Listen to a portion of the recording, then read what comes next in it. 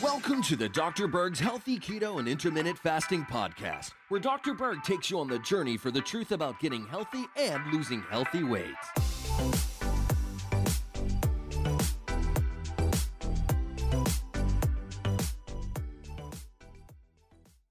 So let's talk about the highest blood sugar ever recorded in history. It was recorded in 2008 by a type 1 diabetic, a child, named Michael Patrick Buonocore. Now think about what normal blood sugar is, okay? It's like 80 milligrams per deciliter. His blood sugars were 2,656 milligrams per deciliter. I mean, this is like astronomical. I mean, I've heard people having blood sugars of 300, 400, 500, and 600, but that's when they usually go into a coma. So this just blew me away of how high a blood sugar could actually get. Now realize you have insulin that is constantly buffering this sugar. It's taking the sugar out of your blood constantly. And he was a type 1 diabetic, so he didn't have any insulin. Obviously, he didn't take his medication. So his blood sugars just went, kept going higher and higher. Now, ingesting 1 gram of glucose, okay, will raise your blood sugars about roughly 5 milligrams per deciliter. So just think about how much sugar someone would have to consume to raise their blood sugars over 2,000 milligrams per deciliter. But again, you have to take in consideration insulin, because insulin is going to come in there and take it out of the blood.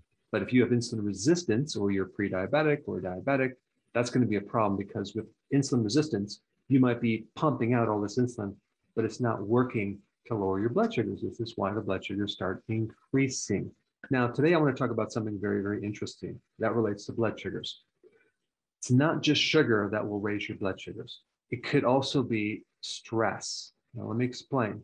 When you go through stress, your body needs quick energy. So your liver is going to start making glucose, okay? And it has nothing to do with your diet. You can be eating healthy foods, but your liver will start converting like protein, fat, ketones into glucose. And that process is called gluconeogenesis. Now, there's a really, really good test that could be done, which measures an average blood sugar over 2 to 3 months. It's called A1C.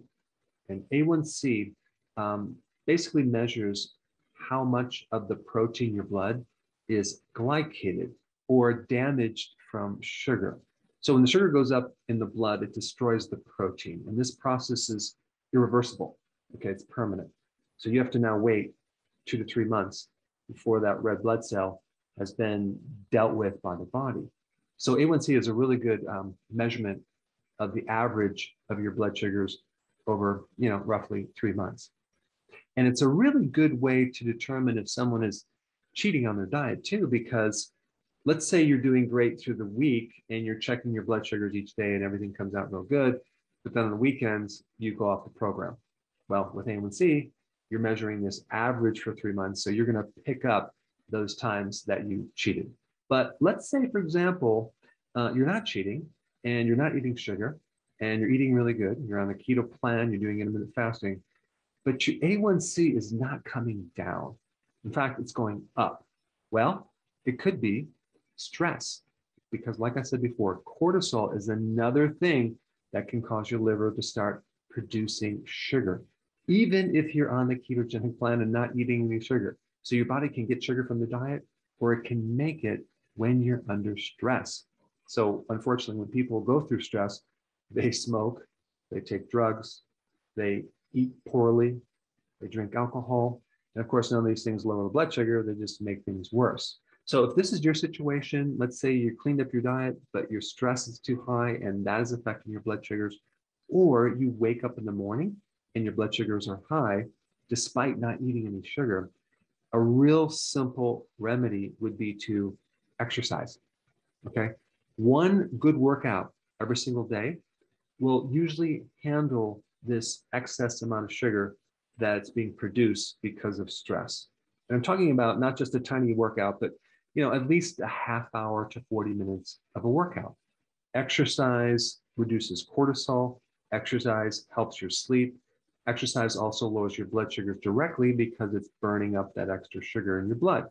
But also, I want to mention this, if you do physical work around your yard or even in your house, that can even be a better form of exercise because you're handling a lot of the mental stress, sometimes even more than getting on a treadmill, which you're just, mechanically walking. So depending on the exercise you do, a really big part of this is taking your attention off the mental stress.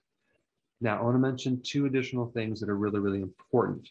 If you're sodium deficient, if you don't consume enough salt, that can keep your cortisol going higher. Cortisol does help control sodium. And so this is why when people go through stress, they might crave salty foods.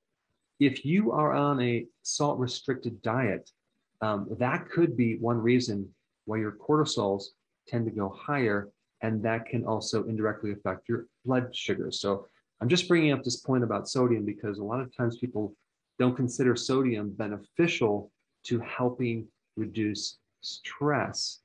And one common symptom of a sodium deficiency would be weakness and fatigue, as in keto fatigue, aka adrenal fatigue. So adrenal fatigue is the same thing as keto fatigue. And really both of those are a sodium deficiency because the person's not consuming enough salt. And of course, make sure you have the sea salt. Now, one last thing I want to add to that, you should also add potassium to that as well, a good amount of potassium, because potassium can not just lower cortisol, it can lower your blood sugars. It actually helps insulin resistance. So salt and potassium and exercise are a great way to keep your stress low and keep your A1C low.